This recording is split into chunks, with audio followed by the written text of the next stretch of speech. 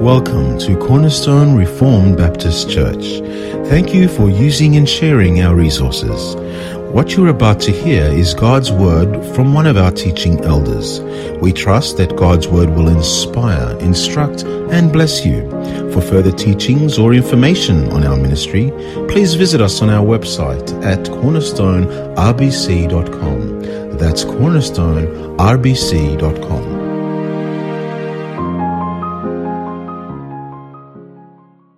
Well, brethren, the narrative that we began last week continues in the book of Judges.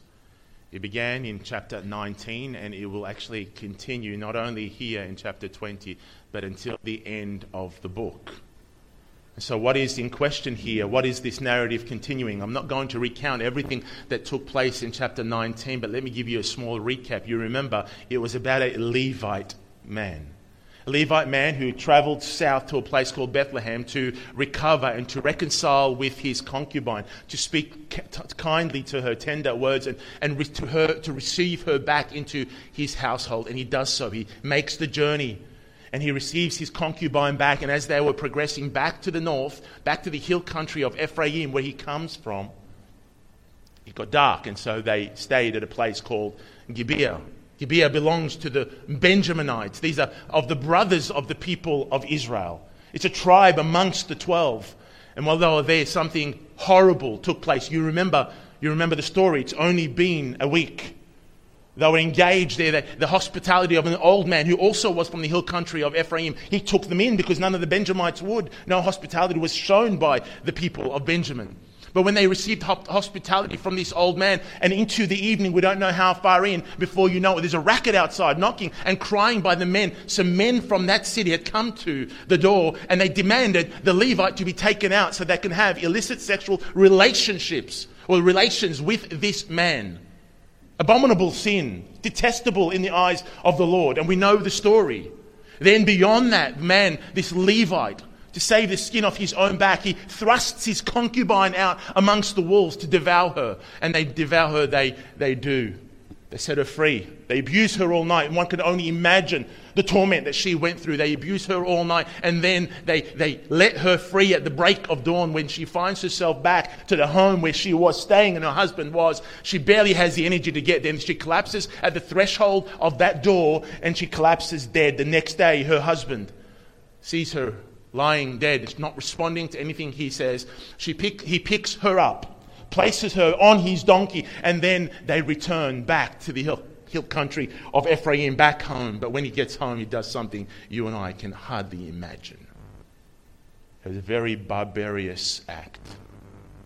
He begins to cut her up limb from limb and then send her parts all over the territory of Israel. 12 pieces. One for every tribe. By courier, he sends them all over the nation of Israel, to all the tribes of Israel. And that's what we got to at this point. It's needless to say that Israel, the 12 tribes, were outraged. At least 11, I should say, were outraged.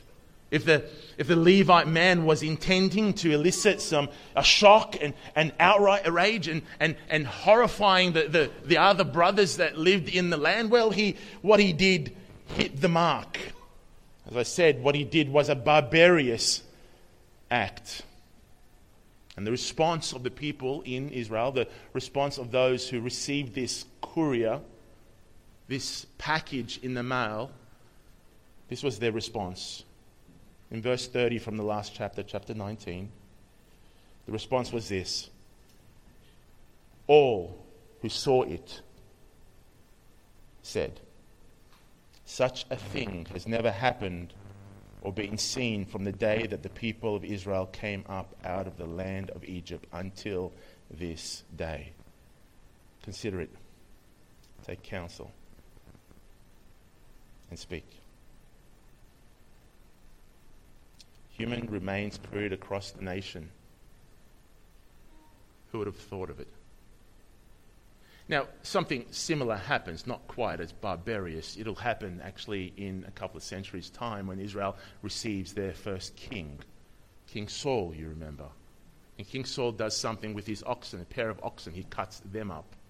And then he sends them to all his brothers in the land of Israel, trying to get them to come and unite to unite with their fellow brothers at Jabesh Gilead. Why? Because of the tyranny that they're experiencing at the hand of the Ammonites. The Ammonites have come to them and said, we are going to pluck your right out, the right eye of everyone in that city.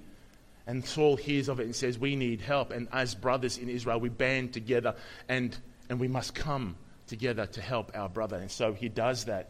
And him cutting up the oxen into all the land was a signal to tell them that if you don't come and if you don't help, we're going to come back and this is what we're going to do to your oxen. But oxen is a far cry from a human being being cut up. So what we find here, it makes you sick to the stomach, no doubt.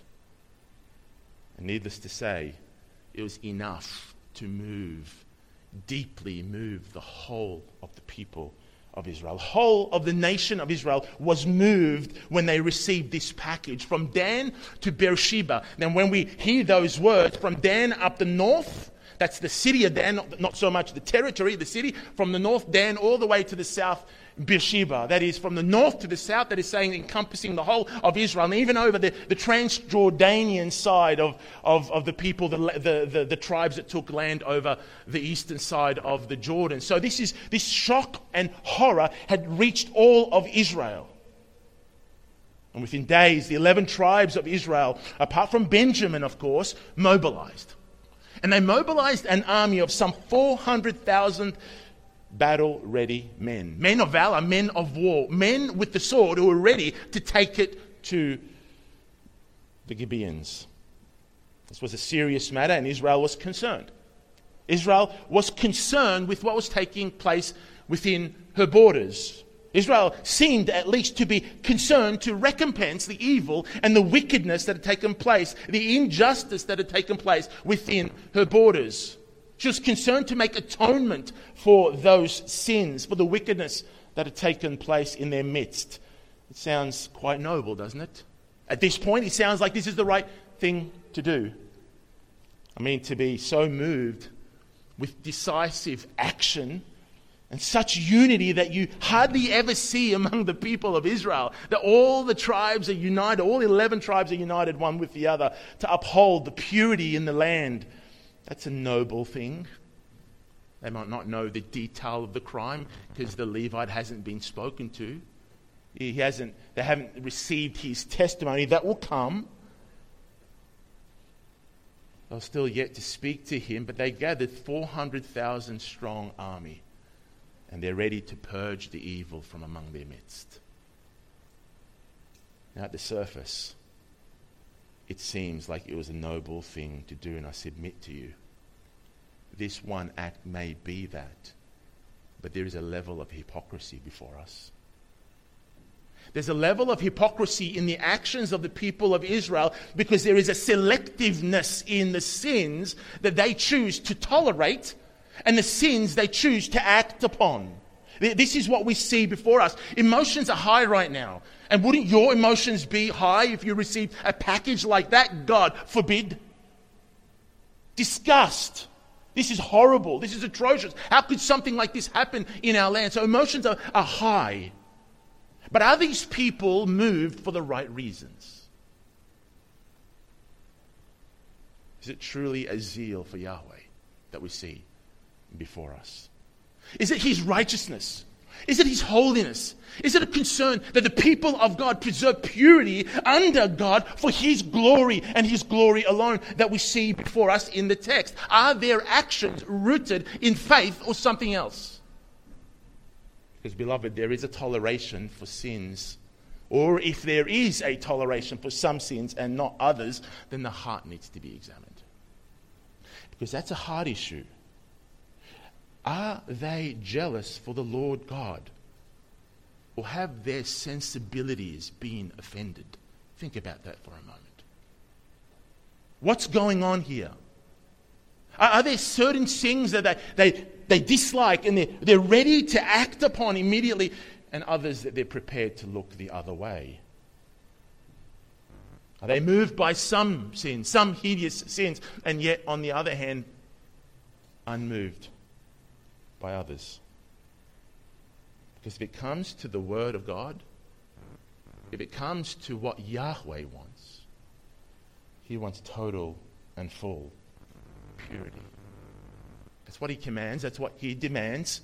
He cannot look upon sin. He lives in unapproachable light. He's a God who is light himself. There is no darkness found in him, and that's what he expects from his people. He's concerned with the total purity, the total set apartness of his people for himself. He's concerned that his people, if they sin, they deal with the sin in a godly manner, according to the law, prescription, according to the covenant he made with his people. That's what he's concerned with. And if sin exists, Yahweh is concerned that that sin is put to death. That no sin is tolerated. That they don't fancy or tolerate a particular sin and look the other way and see another sin that offends them, and then they say, we're going to act upon that sin. Yahweh is concerned to eradicate sin as it is. I ask, therefore, if this was a noble act by the people of Israel, where there's incredible unity, as I said, with the 11 tribes, which is very unusual, then why did they not act when it came to the abomination that even now is taking place amongst the people of Dan? You see, we're in chapters 19 through 21. You remember chapters 17 through 18. You remember what happened? Dan. You remember what took place there. There was another Levite, not this Levite. It was another Levite. And he was in the house of Micah, acting as his own personal priest, if you remember. And the people of Dan came through and they said, why don't you come and become a priest for us, for a whole tribe, the tribe of Dan, for your brothers. Leave this, Micah. Come and work for us. And he was prepared to do that. And this is how that text ends.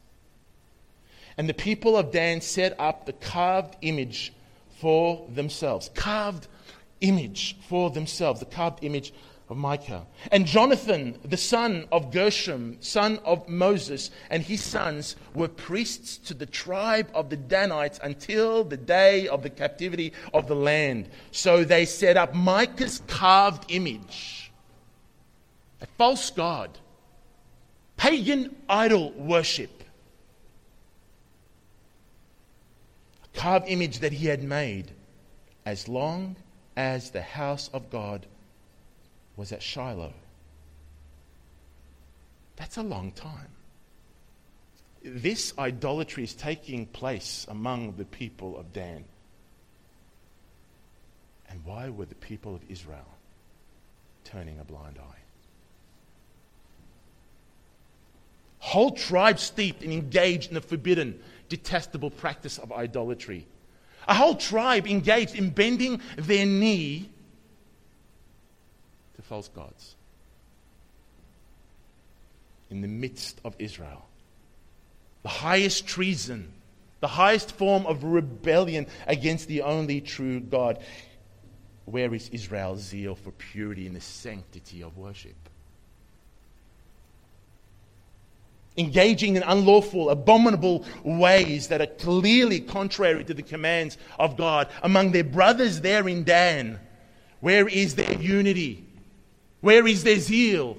Where is their jealousy for God to purify the nation from such atrocious practices? It's not though God wasn't clear on the point. In Deuteronomy chapter 13, he's expressly clear. He says there, if you hear through Moses, before the people of Israel can take possession of the land, he says, if you hear in one of your cities, which the Lord your God is giving you to dwell there, that certain worthless fellows have gone out among you and have drawn away the inhabitants of the city, saying, let us go and serve other gods, false gods, breaking the second commandment and also the first, which you have not known, then you shall inquire and make search and ask diligently. Remember those words. This is not haphazard. This is not rushed. There are serious consequences. So he says, you shall inquire and make search and ask diligently. And behold, if it is true, or if it's found to be true, and certain that such an abomination has been done among you, you shall surely put the inhabitants of that city to the sword, devoting it to destruction. All who are in it and its cattle with the edge of the sword. You shall gather all its spoil into the midst of the open square and burn the city. All its spoils with fire must be burnt. The whole burnt offering to the Lord your God. It shall be a heap forever. It shall not be built again. None of the devoted things shall stick to your hand, that the Lord may turn from his fierceness of anger and show you mercy and have compassion on you and multiply you as he swore to your fathers, if you obey the voice of the Lord your God, keeping all his commandments that I am commanding you today, and doing that what is right in the sight of the Lord your God. Why now, Israel? Why so zealous now?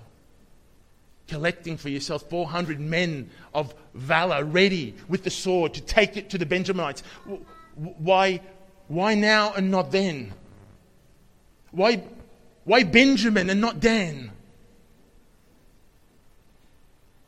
How are these people distinguishing between the battles they fight on behalf of Yahweh and the battles they're not going to fight? How are they making that decisions? How are they discerning the will of the Lord?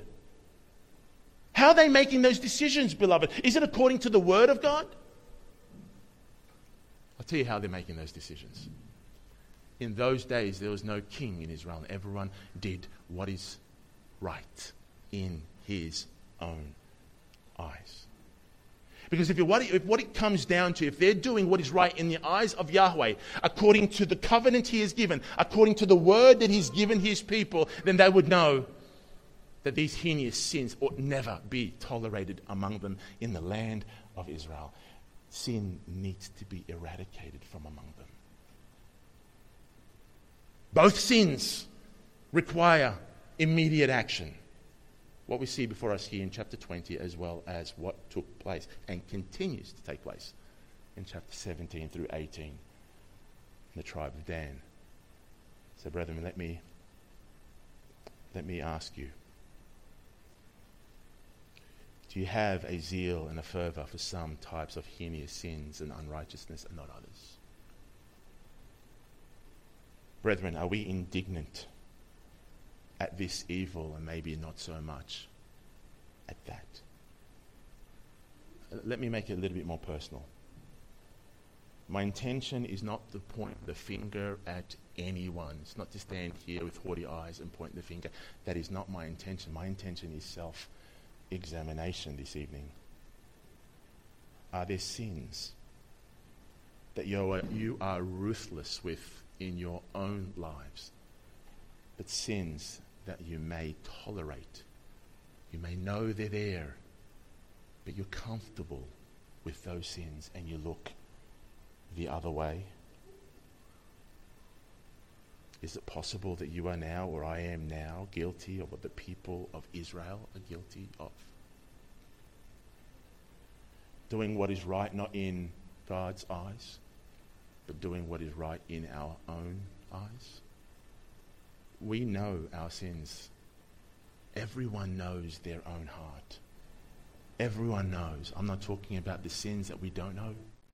I'm not talking about the sins the Spirit of God will reveal as we grow in our maturity with Him. I'm talking about particular sins, if you know exist and you know that they are within you, and yet you have not dealt with those sins in a biblical manner. Is it possible that you tolerate some but are ruthless with others? Because remember this, sin is a slippery slope. A little bit of leaven leavens the whole lump. A little bit of leaven left there leavens the whole lump. We may deal with 99% of the sins that we know are within us. 99%. By the world's standards, they're very good numbers. 99% is A+++. The world would give you a really big tick, but the Word of God says no. No, if you know there's another 1%. That 1% will become 2 unchecked. And then 3%. And before you know it, that little bit of leaven will ferment the whole lump, and it will bring ruin to your life and mine. And this is what we're seeing in the lives of the people of Israel. Tolerating some sins, some heinous sins. Sins that their jealousy for God should have made them really angry, righteously indignant at. And yet they overlooked some, but their sensibilities were offended by others and they pursued the others. That's what we call hypocrisy. To know and to look the other way. Sin needs to be put to death, beloved. Sin is like a cancer. It metastasizes. It spreads, that's a better word for it. And it spreads, and it spreads. And it will continue until it produces the goal of death.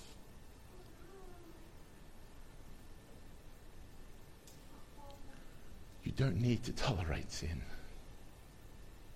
There is one who's better than your sin and mine. Dealing with your sin biblically is not to try harder. It's to recognize.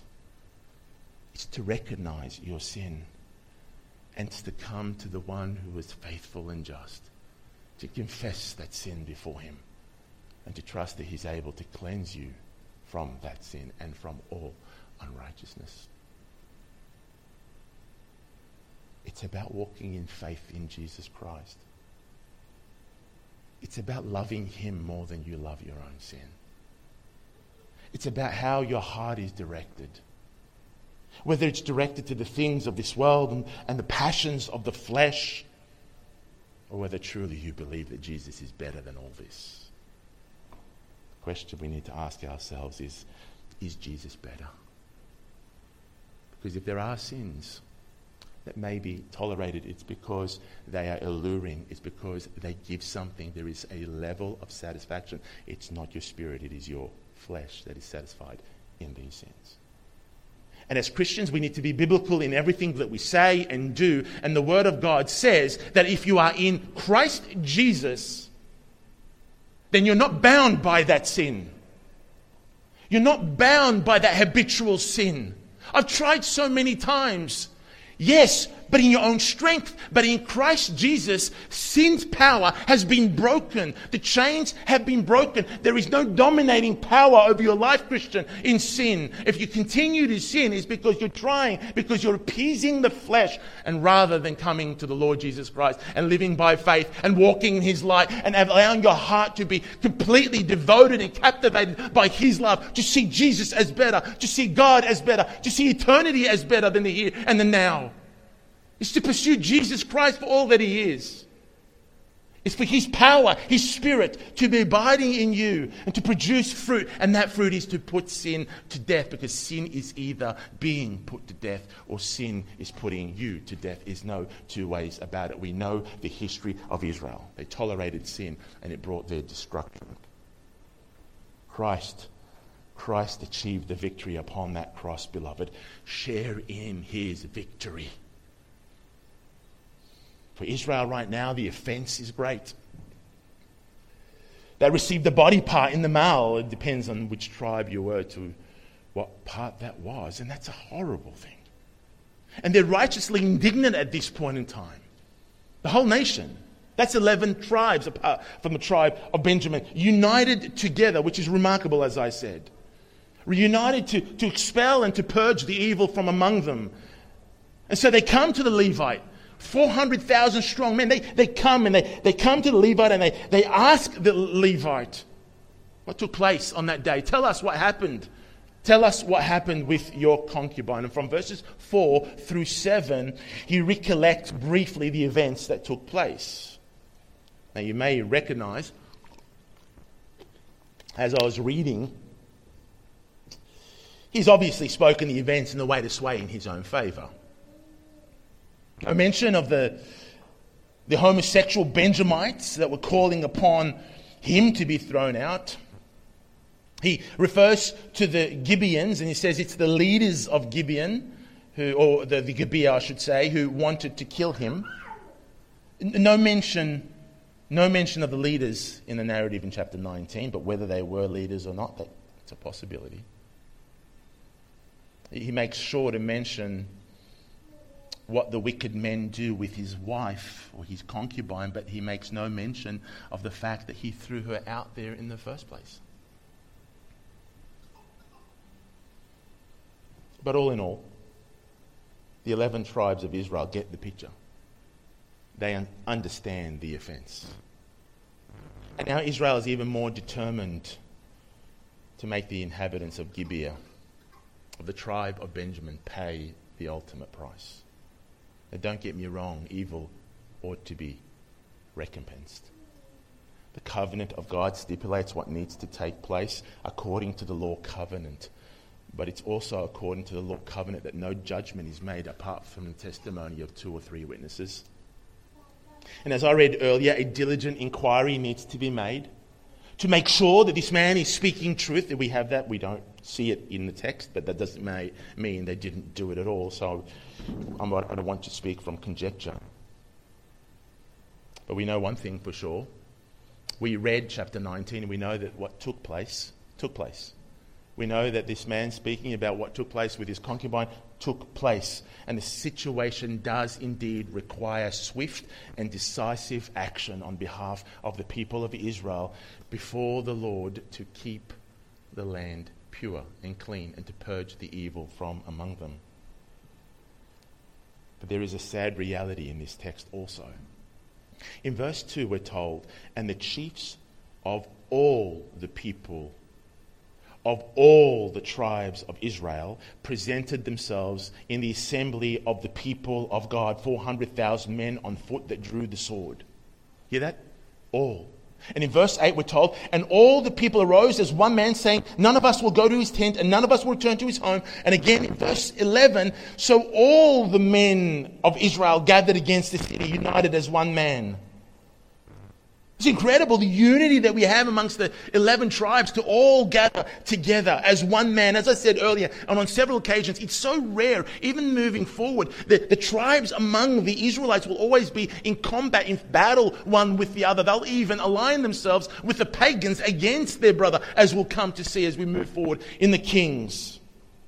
It seems, though, at this point that they are all united in spirit and cause and motive in their action. And it's incredible, this type of unity. But this is the sad thing. They're not united against the Canaanites. They're not united against the Philistines, the Moabites, the Ammonites. They're not united against the pagan nations in order to expel the evil practices and purge the land from them so that Christ or God, the Yahweh before them would be exalted and honored amongst the people around them, that they would see the glory of God amongst his people. No, that would be a reason to rejoice. But what we have here is a bitter sweet. 11 tribes of Israel are united to destroy their own brother. This is one of their own. This is one of their own that the Lord God had freed from the land of Egypt under the bondage of the Egyptians. This is a brother. And now they're united together to destroy one of their own. And when the elders or the leaders of Benjamin refuse to give up the worthless men that they have called to be given up in order for them to die, so that the punishment will be enacted, so that the evil amongst Israel will be purged from the land, and the men of Israel refuse, then the only way forward is to be united in the wrath upon their own brother and bring war upon him. Brethren, I'm not saying that this action is wrong. In fact, it's actually right. But I am saying it's sad. It's not what God had intended for his people. It's not what God had intended for his people who are called by his holy name. It's not what God intended for his people when he brought them out of the slavery out of Egypt through miraculous means and given them the inheritance that was promised centuries earlier to their father Abraham. And now they're residing in a land as a testimony of the goodness and the promise-keeping God. His intention for these people is that they would be a light unto the nation. That their love one for the other, their love for Yahweh, their faithfulness, their purity would enact the jealousy or the envy of those outside. We want a God like that. We want families like that. We want brothers like that. We want friends. We want neighbors. We want to be like you, Israel. And what do they see right now? They look upon the people who have been given the name of the only true God, the name of Yahweh. And they become a laughing stock amongst the people, amongst the pagans, amongst the outsiders. And they're watching. They're actually watching. How many times as we worked our way through the scripture do we hear the kings coming and recollecting everything that the Israelites have gone through? They're watching. The world is watching. Where's the love and the unity that God expects from his people? He showed them by example. He's not asking something of them that he hasn't shown them or bestowed upon them. He's given them mercy so that they would show mercy. He's given them grace so that they would show grace. He's exemplified what love is, steadfast love, that they would love one another, that they'd love their neighbours as themselves. Beloved, as I was preparing and thinking through this text throughout the week, two texts of Scripture kept coming to my mind, and this is one. The first is what the prophet Isaiah writes in Isaiah chapter 52, but then recorded again by the Apostle Paul in Romans chapter 2, and you know the text. The name of God is being blasphemed among the Gentiles because of you. I know that these words have a particular context spoken to the law, the covenant and law-breaking Jews. I understand that. But nonetheless, for years, these words have moved me. I can't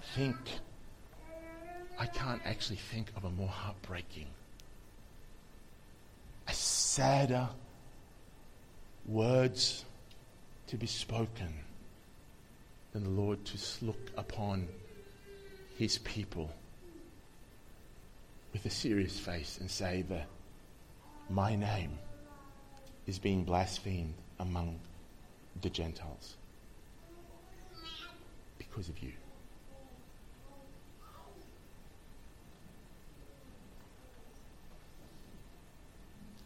Nothing sadder than the Lord Jesus Christ to say those words to his bride,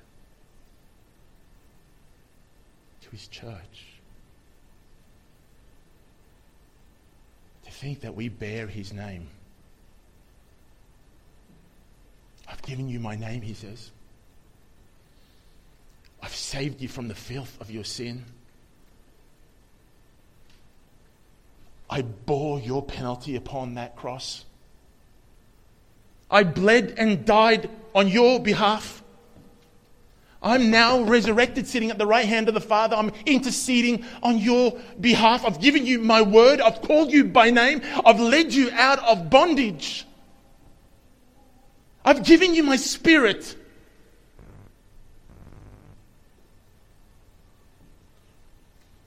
And now you drag my name in the mud?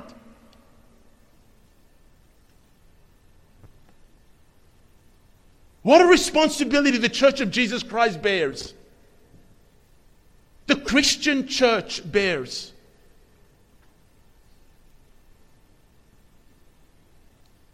Christian, you represent Christ. The church represents Jesus Christ, and the world is watching. What do they see? What do they see? They will hate Christ. They will slander his holy name. They will speak ill of him. Look what they did to him 2,000 years ago. They will even blaspheme his holy name because of who he is.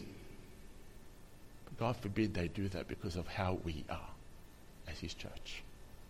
Of how we act. Of how the world sees us. Are we in any way living in hypocrisy?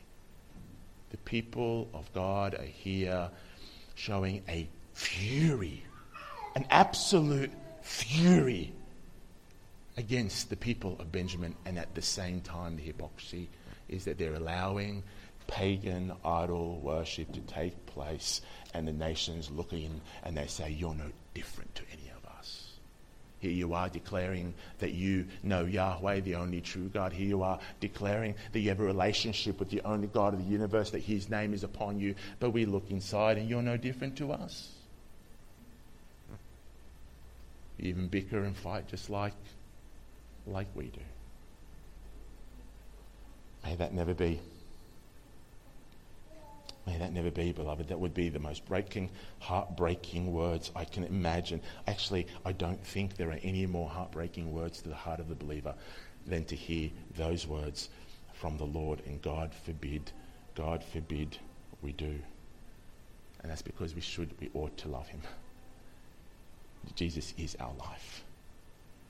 Our hearts love him because of what he has done for us. We love him because he loved us first.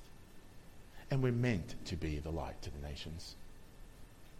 We're meant to exemplify his goodness. We're meant to walk by faith, walk in his life, in his light.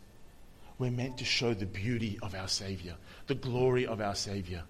We're meant to show his love, his kindness, his tender-heartedness, his mercy, his grace, but also his wrath and his hatred of sin, but also the offer that he gives for anyone who would come to trust in him, that they will be forgiven of their sins and receive eternal life. Oh, how winsome is the gospel. The gospel is an offence, but God forbid we become that offence. The refusal of Benjamin to hand over the worthless men for judgment is a war in the making. That's the only logical conclusion for what we have before us. And we're told back in verse 3, we're told back that they knew Israel had gathered.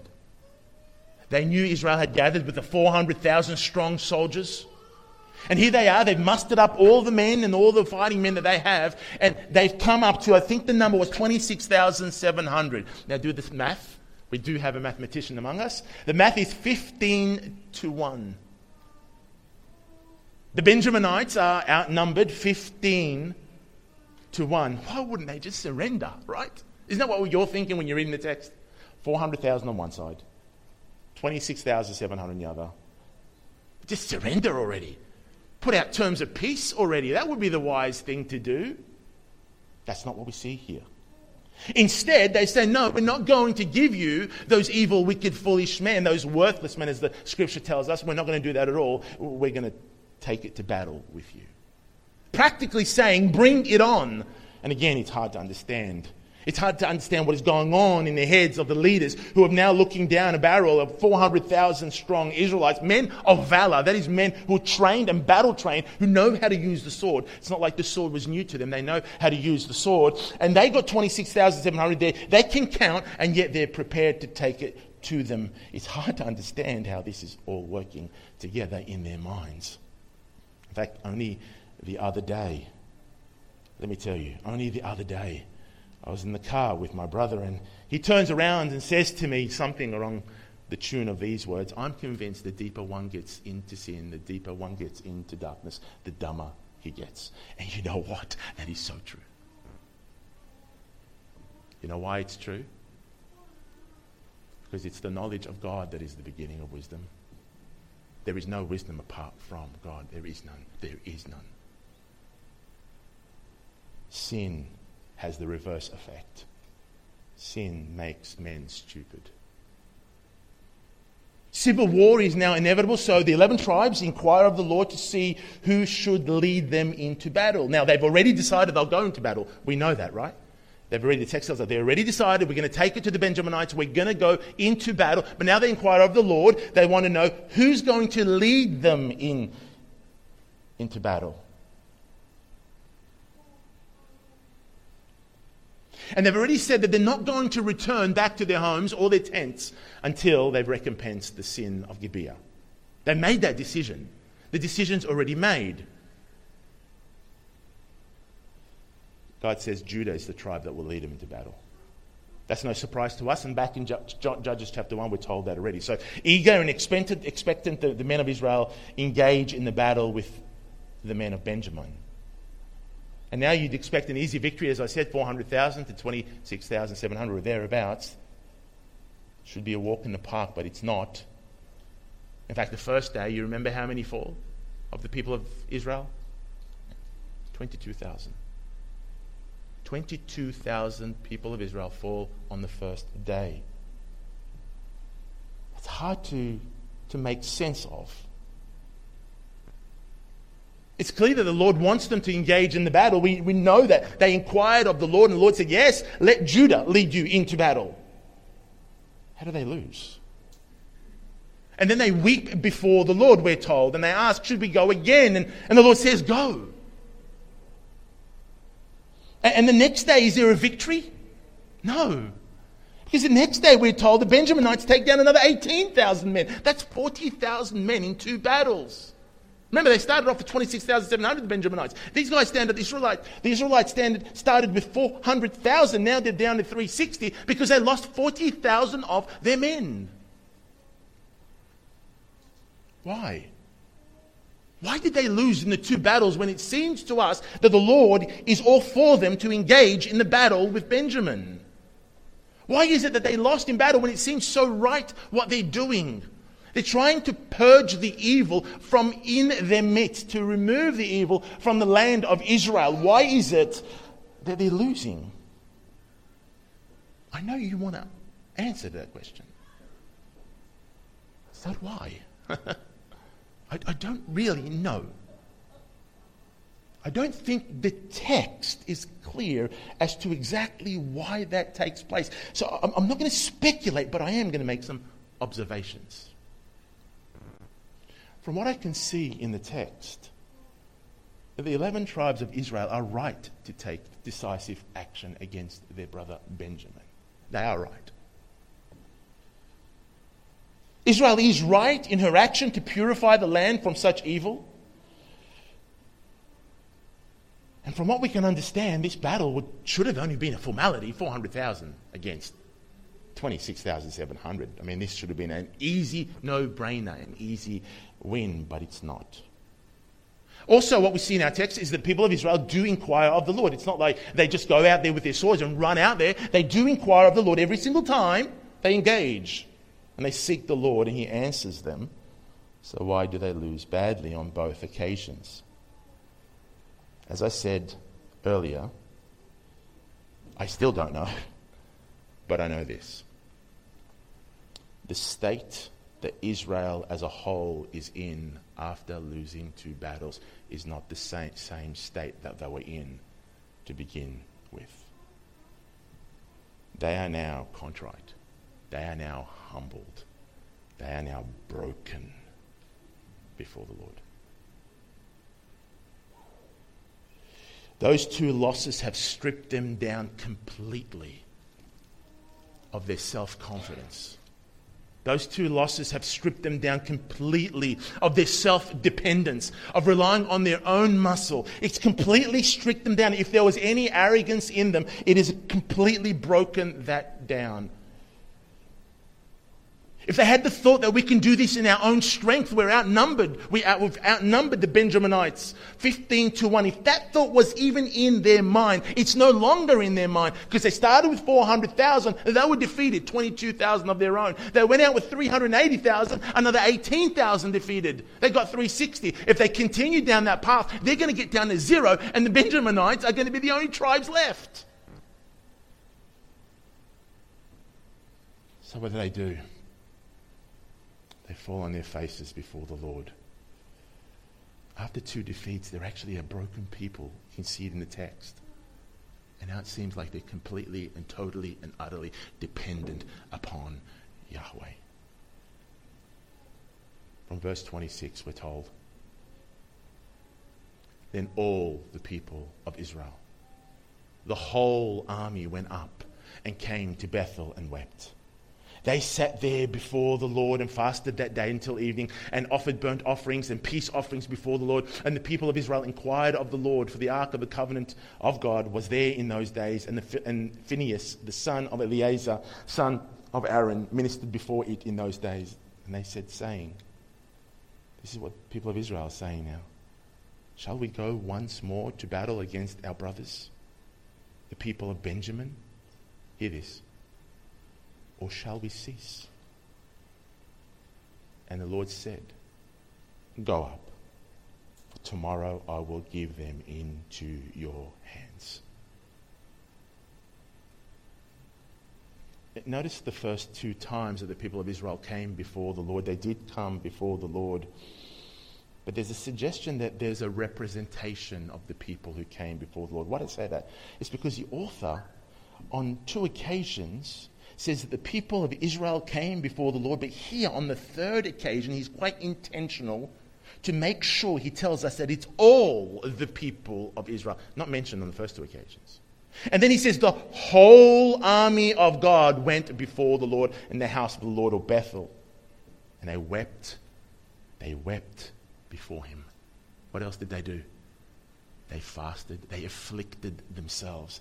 Not about us, it's about you. They were concentrating their efforts not on anything physical, but on the Lord God. They came before him in contriteness, in absolute humility.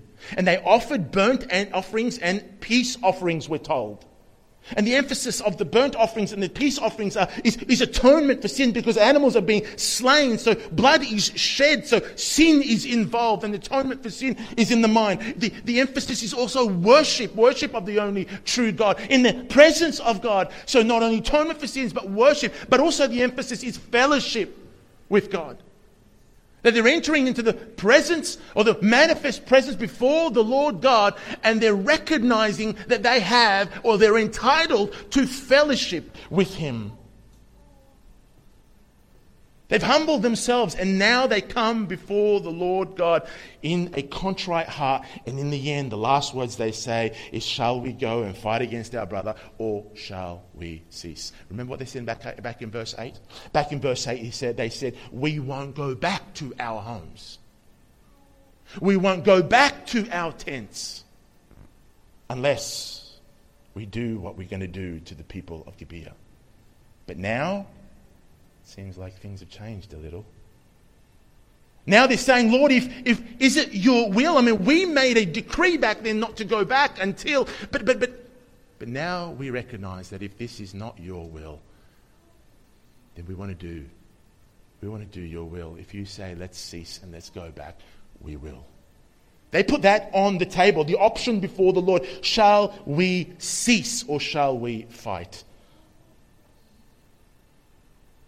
I don't know why exactly they lost its first 2 battles, but this I know. The path that the Lord allowed his people, the people of Israel, to venture into is to bring them low, and bring them low he has. He's produced in them, I believe, a contrite heart of humility. He's brought them into his presence as a whole, the whole army, all the people, to appreciate who he is. To appreciate his presence, to appreciate his fellowship. So in other words, it's not so much the battle that was in there for you, but the Lord God himself. Beloved, it's possible to do what is right, practically speaking, with the wrong heart. It's actually possible to do that. And if you do what seems to be right in obedience to the Lord with the wrong heart, then that becomes sin. Apart from faith.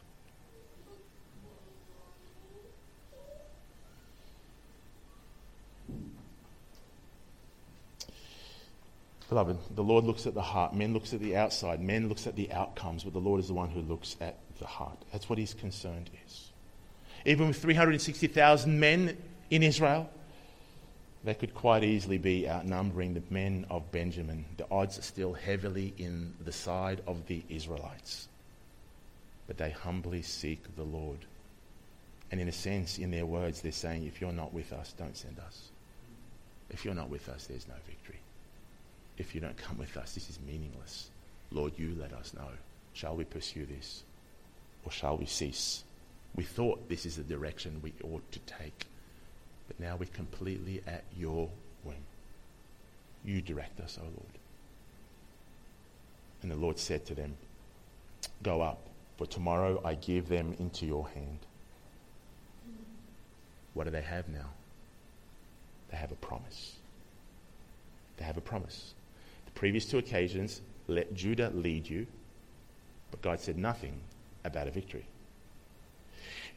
The second occasion, the Lord says, go, but he says nothing about a victory. Was it his will? Yes, it was his will. But here, the people of Israel receive a promise, but they only receive the promise after the Lord God had put them where He wants them to be. And that is to break them down, to bring them low, to break any self-confidence, any self-dependency, and to look to Yahweh and Yahweh alone, surrendering their hands and thinking, logically speaking, we should take them, but obvious we cannot take them apart from you. You lead us, you guide us, you direct our ways and help us to follow.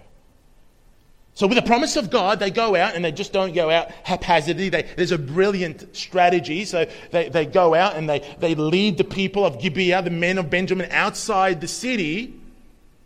And so that when they're outside the city, there's another group of about 10,000 Israelites who then go into the city and ambush the city. A city that is now unprotected because all the soldiers have removed themselves from the city. They ambush the city, they burn down the city, they kill everything living, and then the signal is a column of smoke because the fire goes up into the air, and the others who are engaging or pursuing the Israelites, the Benjaminites, thinking they're going to win the battle like they did the first two times, they look behind them and they see this column of smoke. They realize they've been duped. Very clever. And then the Israelites turn. And the others who are in the city now come towards the Benjaminites. They're squeezed. They try to go to the wilderness, and the Israelites then bring them down. And on that day, they had 25,000 of them. You read the text, and I hazard a guess from your eyes that you've been rooting for the good guys all along, right?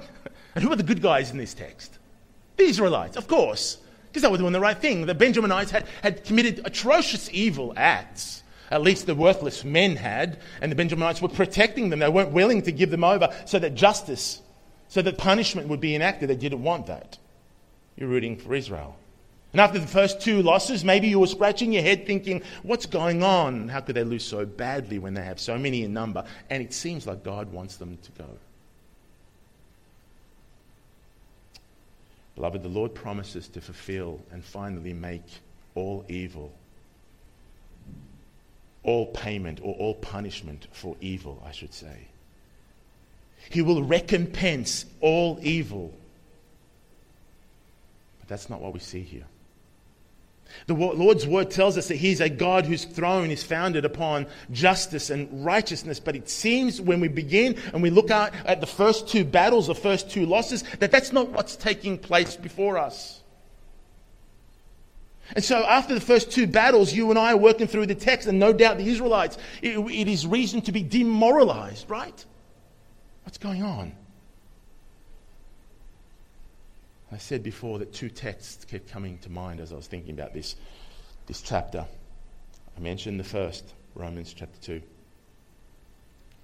this is the second, Psalm 73. Now, Psalm 73, that number may not mean much to you, but this may. Why do the wicked prosper? See, after two battles, the Israelites are sitting back thinking, are we not engaging in a holy war? Are we not trying to eradicate the evil and the wickedness from among us? Is God not approving? We've sought Him on both occasions. God said, send the men of Judah out first. And the second time the Lord said, go. And on both occasions we lost. Benjaminites are obviously acting in an evil way. Why would God allow this to happen? Why do the evil prosper? Why from our point of view do we see those who are enacting such vileness, such wickedness? Why do they seem to be the ones who are winning the battle? Even seemingly winning the war. The psalmist in Psalm 73 makes complaint before the Lord on that point, and he asks why. Have you ever asked why? Have you stood before the Lord and asked the Lord why? Why does this take place? Why is this such evil, this injustice coming my way? Why is there such injustice in the world? Maybe you have friends and relatives who are being subject to such injustices by authorities or powers that be. Have you ever asked the Lord why? That's what the psalmist does here. He asks the Lord why, and quite often when you ask why, and I do too, it's just like when you think of the book of Job. You don't actually get the answer you thought you wanted to get. But the Lord sometimes gives you something completely different, but it's exactly what you need. Because the psalmist asks why, and then at one point he says, thinking these matters through, asking the questions, why do the wicked prosper? And then he says, but when I thought how to understand this, understand what? How in my own eyes, within my own experience, such evil continues, and God doesn't do anything about it, it seems. He says, when I thought how to understand this, it seemed to me a wearisome task. In other words, I just couldn't figure it out on my own. I couldn't understand. Until, I love the word until, because the biblical author under inspiration of the Holy Spirit is giving us the answer. And I love that. He says, until I went into the sanctuary of God. Then I discerned their end. You see, until he came to the end of human wisdom, until you come to the end of human effort, human strength, until you humble yourself before the Lord in the presence of God, the answers are found in God. Now, you might not get the answer you were looking for, but you'll get something far better. You'll get something far better because he knows your heart and my heart. He knows your needs and my needs. And we think we need A, but he knows we need B. And it's in the presence of God. He says, the psalmist here, it's in the sanctuary of God until I went into the sanctuary of God. That's when things began to make sense. It's in the presence of God. It's in his word that things begin to make sense to my soul. I ask a lot of questions, but those questions are not answered within myself or within the wisdom of this age. They're answered in God himself and what he's revealed through his word. He says, then I discerned their end. In other words, yes, I see, and it looks like to me that the evil in this world will continue and continue, and many evil people and evil organizations and evil authorities, it seems like they are prospering. We ask, Lord, where is the justice? Those who have been beheaded for the sake of the gospel in the book of Revelation, crying out, when will you avenge our blood? But then I was able, he says, to discern their end. What is it? That is God, is storing up judgment for the day of judgment. They're storing up the judgment with their sin and their wickedness and their rebellion. And God will recompense. All wrongs will be made right. Jesus Christ is the one who has been given authority by the Father to execute all judgment. That means his eyes see all things, pierce into your soul and mind, into the soul of every human being who has ever existed. Nothing is hidden from his eyes, and all will be revealed one day, in this life or the next. Then I saw, he says, I discerned their end. But do we rejoice in that? Yes, we rejoice in that. But does it end there? No. Sure, we trust in the timing of God, in his goodness. That in eternity, all things, all wrongs will be made right. But is that the only reason why we rejoice? Because we know that they will be recompensed. Because we know that all evil, all wrongs will be made right, because everyone will be judged. Is that why we rejoice purely? Beloved, no. We rejoice in this, yes. But we also rejoice in the fact what the psalmist says. Because when that light bulb turned on, he said, but when I thought to understand this, it seemed wearisome to me until I went into the sanctuary of God. You have access to the sanctuary of God. The God of the universe, the only God of the universe, has ushered you into his presence. He's made himself known to you. If you are in Christ Jesus, by faith, that place that was the Holy of Holies in the tabernacle or in the temple, the forbidden place, no pagan could enter in, dying on the spot. In fact, no other person can enter in except the high priest once a year. Because that place was completely closed from the rest of the tabernacle. A perfect cube with a curtain, completely closed.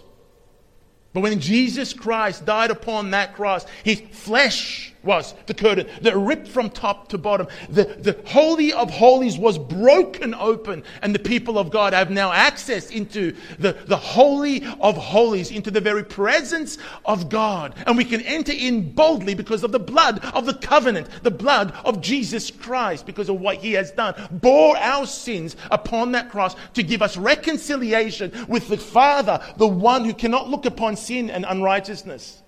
He's brought us into his own presence, and in this, beloved, we can rejoice. Not that we have answers, not that we know the timing of God as to when he will recompense the evil. We know that his word tells us it will be recompensed. Let the timing belong to him. The secret things belong to the Lord. But you and I ought to rejoice and be glad in the fact that he's received us, in the fact that he's allowed us access through the blood of the Lamb that was shed upon that cross into his very presence. The psalmist goes on to say, nevertheless, I am continually with you. You hold my right hand. Don't you love that? He's complaining about why we would let the evil prosper. His eyes are made open. He says, oh, but I can enter into his sanctuary. I'm with him continually. He holds my hand. And then he ends with these words. But for me it is good to be near God. I have made the Lord God my refuge, that I may tell of all your works. When that truth is made known to your heart, that the Lord God is your refuge. Because when we complain because we don't know the outcomes. We want to know more. We may be fearful. We may be anxious. But when the Lord God reveals to our hearts that he is our refuge, we can just rest in that. We don't need to ask any more clarifying questions. We only need to know that the Lord God is our refuge. He is our strong tower. He is our help in time of need. That's what we ought to know. So going back to the question, why? Why were the people of Israel subject to two horrific losses when it seems like the Lord's will was for them to engage against the Benjaminites? Well, the fact of the matter is, that is only after those two losses that every one of them, all the army and all the people, came before the Lord with contrite and broken hearts, offering those peace offerings and the burnt offerings, to have at the forefront of their mind the necessary need for atonement, to have on the forefront of their mind the necessary need for true worship and the privilege of worshipping the only true God who's made himself known, but also the fellowship they have with the only true God. You see, when you're immersed in the Lord, when you're enjoying his presence, when you're enjoying his light, his word, when that intimate personal relationship with Christ Jesus is real, nothing else matters. If you want us to fight, we'll fight. If you don't want us to fight, we're good. You're the treasure. You're our treasure. Christ is our treasure. We have many questions. All of us have many questions with our children, our wives, our husbands, our parents. We have questions about our careers. We have questions about many things. This world is filled with tribulation. But take heed, because Christ Jesus has overcome the world. You see, taking heed that Christ Jesus overcomes the world takes your eyes off the things of this world and places them where they belong, in Jesus Christ. So, beloved brothers and sisters, I encourage you to place your eyes upon the author and the perfecter of our faith, Christ Jesus. Dwell with him, remain there at the feet of Christ. Trust him for your future. You'll still have questions that may not be answered, but you ought to know that by faith, that if you have come to know him, if he has indeed cleansed you from your sins and he's reconciled you with the God of the universe, and no one can take that away. He's the good shepherd that will lead you home. Rest in that.